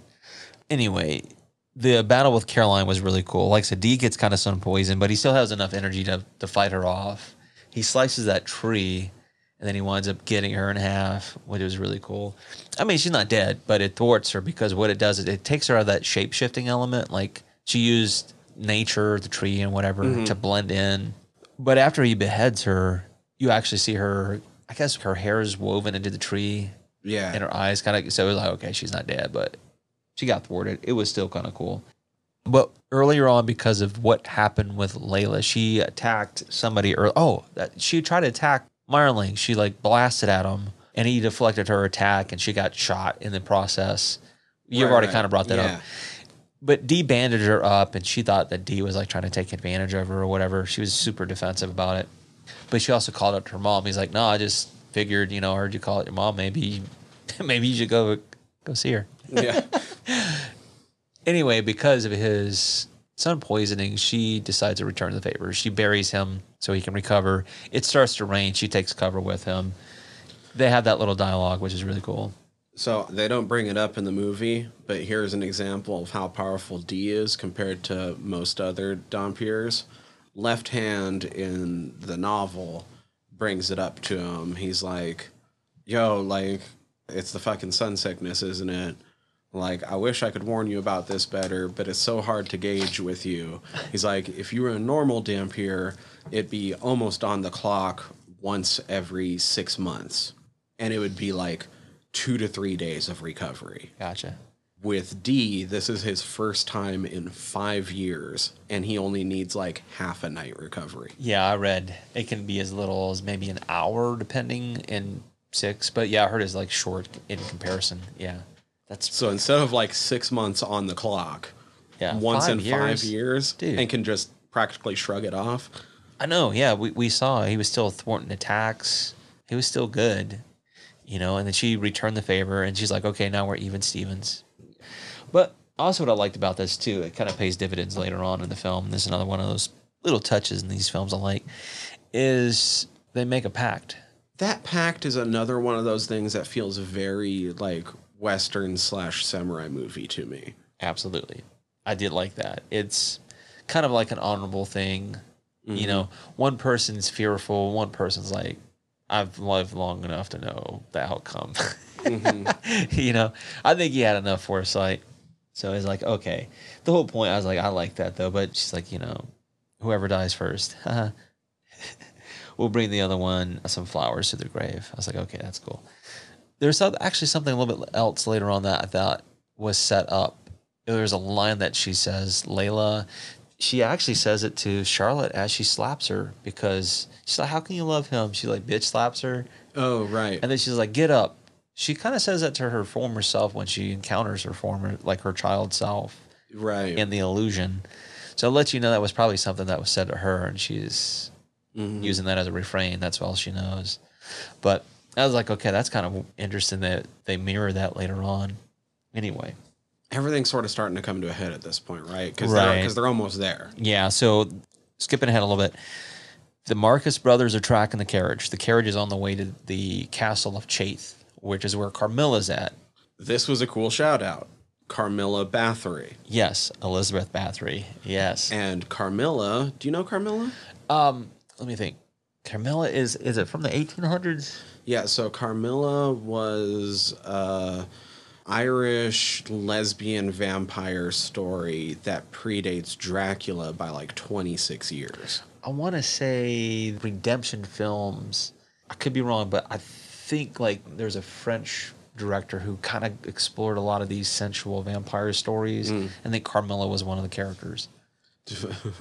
I could see fucking what's his name doing a goddamn Carmilla. Jess Franco. Yeah, Jess Franco. I'm going to say there's a similar French director during that time period, the 70s, that was doing shit like Jess Franco, but it was French.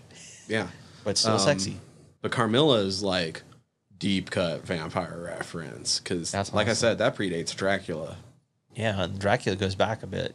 Mm-hmm. So that's awesome. I just appreciated that character even existing. You know what I mean? Dude. Like, oh shit, what? Well, it's like because you've seen the first movie. Yeah, I have. It's been a hot minute, but yeah. The noble in that one. Do you remember the name? I couldn't tell you. Like I said, it's been a while. I can't remember. Magnus Lee. So Christopher Lee. Oh fuck me. Descended from Charlemagne. That's awesome. Magnus. That's fucking funny. That's awesome. I like it though. I like it. Yeah, I don't know. Like, I don't know if it's just people doing localization really well because I've never gotten to read these in the original Japanese. Yeah, but it might just be that dude really knows how to work in some deep cut fucking Wow. Well done vampire lore references and shit. And that makes me wonder, too, because we've already mentioned... Well, Carmilla doesn't exist in the book, so this would be the director. That's what I'm saying. I wonder if this is more of an interjection. I don't know if it's the Japanese side or if it's because there was an English adaptation, too, that they were interjecting some things. I even read that this guy named Bruce Irving went uncredited, and he did a lot of production on, like, Sabrina the Teenage Witch and some other shows and shit. So it makes me wonder, too, like, where was his interjection with the story? I don't know. But you're right. This does have a lot of Western influence, even though we mentioned there's a combination of Japanese who's directing and writing and all this other stuff, but with a very Western aesthetic storytelling as well. Yo, the fucking Myers plot is amazing. Vampires in space? What? Yes, please. Are you fucking kidding me? Like, and then you get Bathory's speech, and she's talking about how much fucking spaceships vampires used to have at like the height of the Empire and shit. Like, dope. Yeah, they're just traveling all over the place. I'm not gonna lie, like the fucking vampire empire sounds fascinating. Well, if there hasn't been, that would be a really cool animation to see.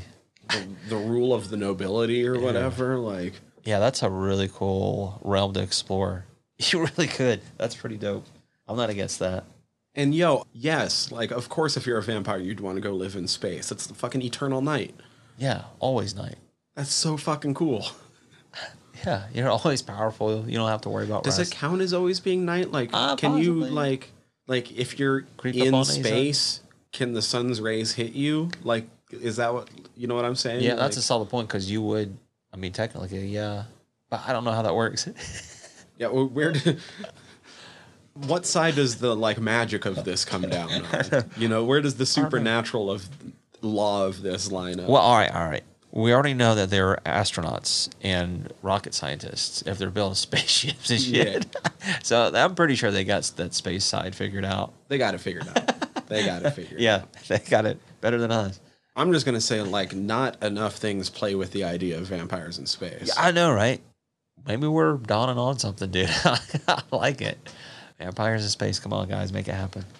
The bloodlust of the title, in a lot of ways, is Carmilla's own bloodlust. It really is. Yeah. Which you don't really realize till later. Also, bloodlust was almost an afterthought anyway. It really was.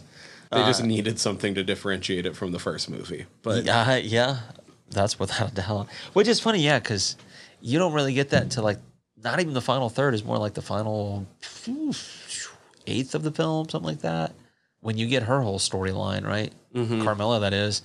A little bit before we even get the introduction to her in the castle, which is really, really cool. I really enjoy that. Is how some of these other characters are offed. Like, for instance, Kyle and Borgoff. So they decide they're going to pull this old stunt by setting explosives to keep the carriage from going across the bridge. And so they do for a little bit. They actually get to draw out Meyerling because he's trying to go after Charlotte because they got her. And they're like, you make my job easy because he's on fire. But, it shows how strong their love is. And then she threatens to kill herself. She's like, fuck it. But what happens is because they thought they got Mashira earlier, his vision sequence was kind of really cool too. Is while all that stuff was going on, I guess he was setting the explosives down below because he comes up and fucking kills Kyle, and then he claws out Borgoff's eye. Yeah, fucks them up pretty good, and they escape as a result because Borgoff is like, fuck, I'm jumping down, and the explosives go off, fucks him up still. Layla sees all that from above, and like I said, that carries them into the castle, and then, yeah. We get the whole introduction. You think everything is going to be hunky-dory with Carmilla because she's very sympathetic to the whole cause of love. And like I said, you talked about the spaceship and the stars with the vampires. It used to be a thing they always did. So she offers up that spaceship she happens to have in the castle. That castle's fucking boss, dude. It's so like, fucking God cool, damn. right? God damn. Dude, I love these future fucking the drawings are sci-fi awesome. castles, dude. I was like, damn, this is fucking dope. Yeah, pretty lavish, pretty intricate. I like all of it. Futuristic feeling too, But no, she backstabs him, really. Because what we get next is like the splitting of characters. She uses illusion. That's like some of her powers. We learn that She had a reign of like 5,000 years, that blood lust reign. She was getting out of control. And so the Sacred One, Dracula, essentially comes back, kills her in her sleep using his dragon sword. Mm-hmm. I was like, oh, that's a nice little touch too. With the whole folklore, Blood Exactly. Dracula, yeah, all that. I was like, The okay. dragon, ordered the dragon. Yeah, I was like, that's so fucking dope. All right. I liked all that. But she's using phantoms and demons in this case, right? She makes Meyerling think that Dee has Charlotte and that Charlotte actually wants to go back with her family. Yes. And it fucks him up because Bee winds up getting sliced in half. You think maybe he's She dead. gets the drop on him, basically. Right. Then she thinks she's going to get Charlotte by using the mirror to get her to follow Meyerling up this really like a crimson staircase. Everything's in red. And then she tries to lure Dee in, which is kind of cool too, using his mother. Yeah. This skips ahead a bit, but the fucking melodrama of her biting Charlotte. Oh, yeah. Oh. The whole camera spin and all of that. But I'm like, it's kind of perfect for the gothic atmosphere. Oh, 100%. Even the score highlights that. Like I have to say, we haven't mentioned that at all, but the score really highlights a lot of these sequences in the film. It fits perfect. But it's so extra. It is extra. I was like, that was like very theatrical, very Yes. stage feeling, but Pose, like, dabbing out. Hell yeah. The light, the score, yeah, everything about that was super gothic and flamboyant. it is the most loved it. vampire biting a chick It was. image that you can come up with. And it was super dramatic because then, we know it's an illusion, but she comes out of the illusion. She's bleeding.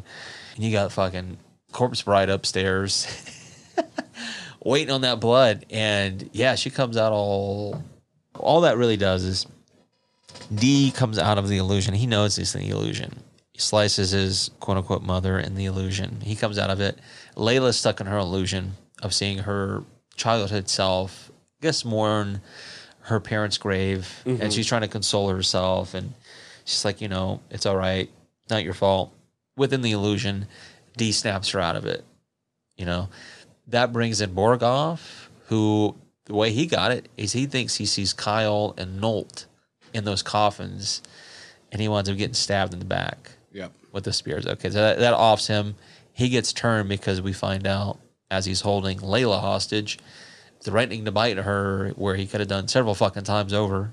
Like, what are you waiting on, bro? He's turned. I'm trying to think how. Do you remember how he gets it? I'm not sure what his end game once he's turned is, though. Yeah, it's kind of silly. Oh, I know. Fucking what's his face comes back in. Grove. Grove winds up, Oh, yeah. yeah, saving the day, injecting himself, all that nonsense. So that leaves her alone. That leaves Dee alone. That leaves Charlotte bitten now. Yes. Okay. It's I really like how they have Dee basically kill Carmilla's spirit and Meyer kill her body. That's a good point. Yes, because he does. He stabs her spirit. Mm-hmm. He comes up out of that shit. Yeah, gets her. And as she's coming out of that, yeah, you're right. Meyerling's like, nah, bitch. That was a pretty neat They moment. worked in tandem. Mm-hmm. Yeah, whether it was inadvertent or not, it worked. Yeah, so once they do defeat her, the last thing she kind of says before left hand sucks her up is she makes a huge mention of whether or not he is the son of, it's another euphemism or whatever for Dracula. Oh, fuck. What does she call him? Because once again, it's not nobody says Dracula. Oh, Vampire King. She's like, are you Yeah. the son of the Vampire King? And then, yeah, then fucking, she gets sucked up. All right. This starts the battle between Meyerling and Dee, which is cool. It doesn't really have a resolve until, which is kind of sad, is Charlotte's dead. Yeah. And at that point, Layla's had enough. She takes the ring off, and she just wants it to end. And she wants to fucking throwing it at them.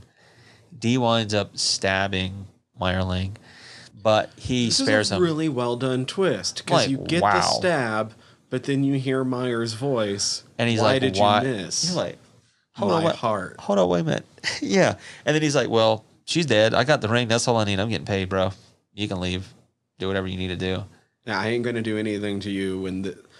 It's all sad because it's essentially when I say they, Meyerling and Charlotte, all they wanted to do is go to the city of the stars. And she died before that could happen, but he promised. He's like, no. She said, oh, you let me dream it. He's like, no, we're actually going to do it. And so, yeah, he sets off and does that.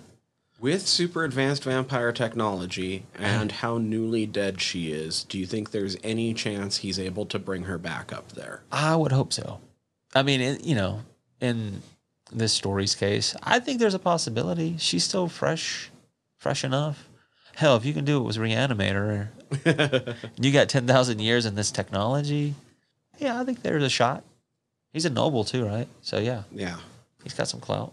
I don't know. The "Why Did You Miss My Heart" feels extremely poignant because, like, Dee didn't miss his heart, but his heart still just died, which is part of the reason why Dee lets him live. I think by that point, Dee is looking for any out he can. Yeah. But he has signed on to do a certain job, and he's going to do it. Especially because he's not fond of letting a noble live. No, because he has made it known, like, he wants to kill all of them. But if this noble is removing himself from the earth anyway... Yeah, he's not a bother anyway, dude. He's already removed himself from the equation. Yeah, you go out, play out in space. Go for it. Eventually, Layla dies of old age. Dee visits her grave. Yeah, which is cool, That's cool, but... That's what I'm saying, it wraps up that whole as promise. As soon as they made that pact, you knew it was coming, though. It's one of those things in films, whether it's live action, animation, whatever, you know what it's setting up. And, it delivered on the goods. And it was fine. And we also learned in that sequence that he does not age at all. I mean, we already learned that earlier, but you see her granddaughter. So who knows how much time's passed? 40, 50 years, whatever. Right. Yeah, who knows? But, yeah, and then Dee sets off on another journey. Left hand's pretty much, hey, you're not that bad of a guy. You just dress bad. Yeah, but overall, like I said, fun film, man. I really did enjoy the shit out of it. I really did. Glad we chose another animation. So Dee being willing to let Meyer live kind of plays into some of the changes from the book. Okay. So I'll get into some of those that I know. Like I said, probably 5 times now. I haven't read the book, only the streamlined manga version, so I'm sure some of what I said was even streamlined from the way it happens in the book. But I do trust that version to be closer. I was going to say closer to the source. Yeah.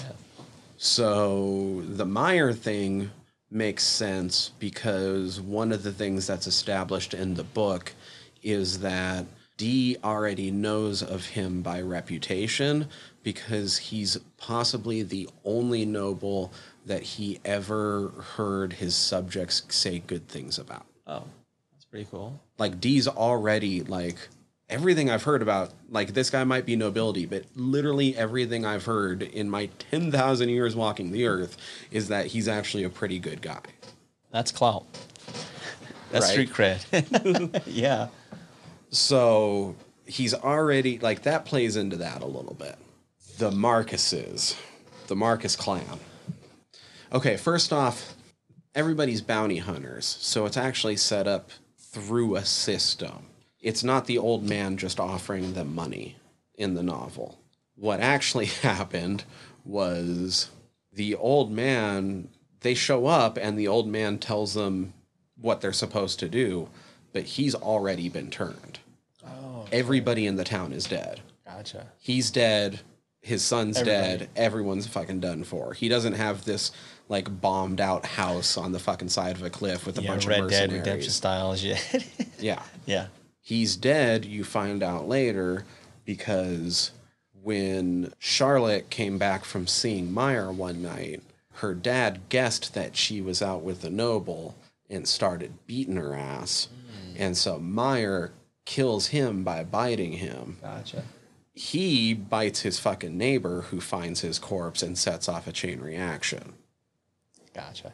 So I'm assuming, I know what it means by assuming, but so it sounds like her father was the first one to get bitten and that started the chain reaction. Mm-hmm. Okay. Just wanted to clarify. But presumably this job is still viable because within, the bounty system that exists in the world, he set up the bounty. So he probably just deposited the money with somebody, and upon proof that this bounty is fulfilled, they are still going to get the payout whether he's dead or alive. Fucking Witcher style. Right? Hey, man, there's so many crossovers. This is crazy. I love it. Oh, dude, The Witcher's another way up there with that trope of monster hunters that I just fucking love. Yeah. No, I think it's fun, man. It combines so many different elements. In this case, maybe it was a director said early on with horror in general, especially when you're doing animation. He says you don't want to make it 100% horror because it kind of has a connotation, especially in Japan, right? He says so that's part of the reason why they set some of this in the future, distant future. So that way you could say it's messing with sci-fi. Right. And you can combine the elements, and people are like, oh, they're more inclined to jump on board with sci-fi, and then you throw the horror at them in, little doses here and there. So basically the first fight in this movie, the Bloodlust in the Graveyard, is actually the town right after they get the job. Gotcha. And right after that fight, Borgoff basically turns to the darkness and goes, he wasn't speaking to us, he was speaking to you. That's funny. Because Dee's actually just waiting out in the forest. Yeah. Because he was the one that was called for the job. The Marcuses just happened to show up as well to also get the bounty. Yeah, well, all right. Now, it's established early on that the Marcuses have probably killed over 100 nobility themselves. They are super known, but anyone who takes the same bounty as them also gets killed. They're notorious for offing other bounty hunters. That I can't remember the name of the family, but that sounds like something we reviewed with I Saw the Dead. Those clans. Yeah, it's you don't take the same bounty. Yeah. Hey, you don't take the same bounty as the Marcuses because they'll kill you to claim the bounty. Yeah. So, okay. I like it. In this, Borgoff's just kind of an all-around badass, but doesn't really have anything special about himself. He's not the guy with the big hammer. He's not the super quick swordsman. He's just sort of leader guy. Gotcha. He has an ability in the novel. And once he gets a good enough impression of seeing somebody, he can use a scrying mirror to locate in on them. That's partially how they're such effective hunters. That's pretty cool. So he scries out Dee and uses a little bit extra magic he has, which I think he even comments probably cost him a couple years of his life. But he manages to call down lightning upon Dee as he's crossing a bridge, because apparently Dhampirs are supposed to stiffen up in the wet. Dee's way more powerful than that. Yeah, you fucking with the wrong one. So they knock him into a river, thinking that he's going to stiffen up, and then he sends Noltap. He's like, go finish him off and catch back up with us. Okay. That's when Dee kills Nolt. Okay. I gotcha. So they're trying to fuck with Dee. Mm-hmm. I mean, they are fucking with him.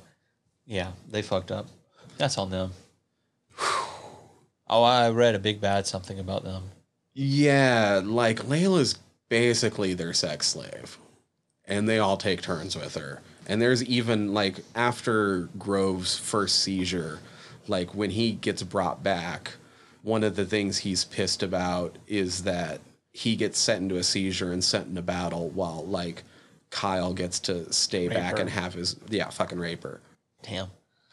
He's not as close with her as he is in this. Yeah, it's kind of made... He's pissed at Kyle. I'd say it's made out that Grove seems like he might be in love with Layla in the movie. Mm-hmm. They have some kind of relationship. But, yeah, that's gross. In the novel. Kyle is by far the most fucked up of them and very much delights in being able to send his brother Grove into these seizures That's to make them work for him. Damn, yeah, sadist. Partially just because he knows that, while Grove's out working, there's no reason for him to be out working, so he has extra time to rape Layla. God damn. Wow. Yeah, that puts them in a whole different light. Yeah. Jesus, man. Dee's the one that kills Bengi. But it's still kind of the same way. Like I said, he does the sort of flicking splinters to get by the lasers in the book. In The novel, I don't know if he's setting the end on fire. He does know some magic. He just only likes to use it as a last resort. I don't know if he's lighting them up with fire or just like magical light. But he basically starts flicking splinters into the shadow to pin Bengi in place. And then eventually gets one through his throat, kind of the same way that Borgoff does in the... Gotcha. Yeah, because it was pretty clever. Because, yeah, he was raining down those arrows, and he thought he was out of it. What's her name? The Barbaroi. Oh, Caroline? Caroline is a Dhampir. Yeah, you mentioned who's not as powerful as Dee, to the point where I think like she's even like called a fake at some point. But that means she can do like vampire-ish things. So she can drink the life fluid of something and take it under her control. Okay. So her fight with Dee isn't in a forest. It's in like a junkyard where she has like sucked the oil, which is the lifeblood of these like anti-monster machines that had been laying there for like 100 years or something, and like turns them into like a giant fucking hand that she's like attacking them with and shit. That's fucking gnarly, dude. God damn. That's some imagination. He doesn't really take her down so much as just like get away alive. And that's when like the sun stuff still happens and he has to bury himself. Yeah. Him and Layla don't have like the chat.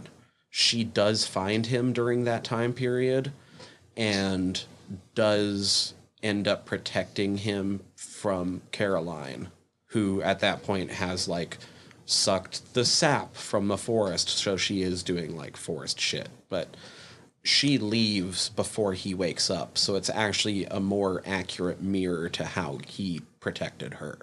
But sort of in that moment, she does also have the weird, like, I'm going to instantly fall in love with you because you actually treated me good and every other guy in my life has raped me. Yeah, that's sad, but it doesn't take much in that case. The other big change is the werewolf, because he's not a werewolf. He's a creature a lot more like Left Hand. Okay. A sort of weird parasitic homunculus that has stayed alive for hundreds of years by body swapping and transferring into other people's bodies. That's pretty neat. So the big change comes towards the end because Carmilla doesn't exist. By the time you learn where they're going, it's kind of just outright stated that it's to an old spaceport. Not to castle, whatever. Yeah. We're going to the spaceport. This is where we're heading. And we need protection, yada, yada, yada. Right. There's a part where, like, Charlotte still goes out to, like, I think take in sunlight. I can't remember for sure. But she ends up running into Grove while he's just had a normal seizure. And so his astral form is just out and about because he has seizures anyway. Here I am. He kind of, like, is acting, like, really friendly towards her, but it's still kind of a setup, and he sends off a flare to let them know where she's at and stuff. You know what this also reminds me of a little bit is Dr. Sleep with a True Knot. Because they do shit like that. Astral project and all that stuff. So, Mashira finds her. Okay. And is just going to rape her. Damn. It tracks. Before, like, taking her hostage and getting ransom from Meyer himself at this point, because fuck it, like, we've been attacked and some of my comrades are dead, Yeah, like, because by that time, like, Nolt's dead, and, like... Yeah, I need to be compensated. And so he's like, fuck it, I'm going to get something out of this, so, like, I've almost never seen a human more beautiful, so I'm going to fucking rape you and take you hostage and get money and whatever. Jesus. Yeah. A random hunter comes up from behind and is like, oh, fucking... I ain't gonna let this happen. Fucking caps Mashira in the back of the head. Damn. And then puts together like, oh shit, like, you came in on the black coach, but you don't have any bites on your neck, so you did it willingly, traitor. I'm gonna rape you in revenge for being a traitor to humans. God damn. At which point, that's when you get the reveal of what Mashira really is, and he ends up coming up behind, killing him and transferring into his body, so now he's in the body of the hunter. God damn, dude. That's crazy, isn't it?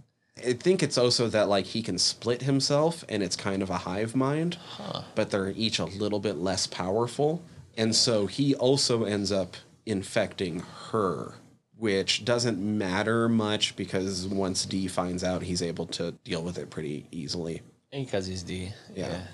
But because there's no Carmilla and they're just straight up going to a spaceport, and with what happened with Mashira right there, when Borgoff gets fucked up, Mashira goes into his body to use it for one last strike. I can't remember what happens to the Hunter body, but something happens to the Hunter body. And so, like, Mashira is just like a crawling around parasitic homunculus. Yeah. At that point. And it's like, oh, fuck, here you are for one last thing.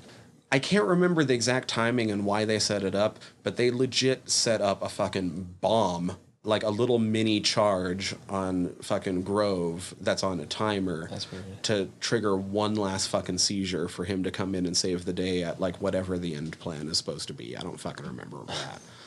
Interesting. And then the big change, like, obviously, since there's no Carmilla, there's none of that illusion shit going on. Instead, they get there, and they're heartbroken because the spaceport's in complete disrepair and practically leveled. At which point, Meyer kind of realizes that D has known this the entire time and didn't want to, like, ruin them of their hope when they might just end up getting killed by all these hunters on the trip to begin with. At least give them hope, yeah. They have their same little fight where he misses on purpose. Right. And instead of stopping because she died, he stops and like removes his sword and just like cuts off a chunk of her hair.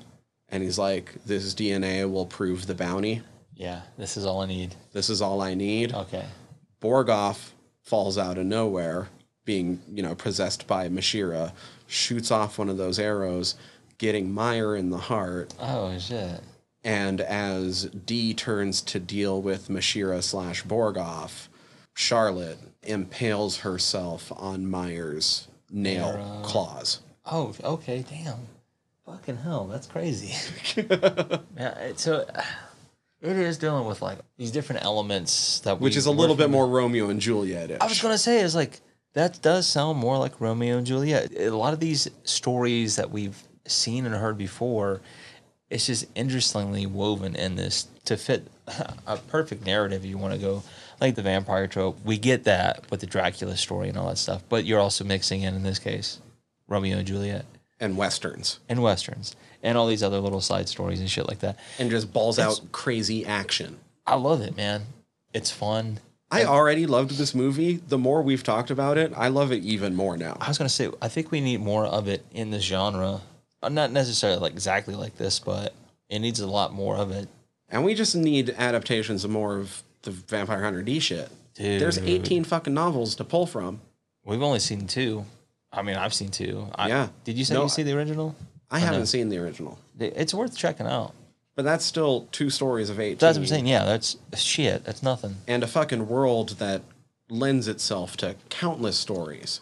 Cool with that. We've already talked, 10,000 years at least? Damn. To play with? That's a long time, dude. And an empire on top of it? Shit. Yeah.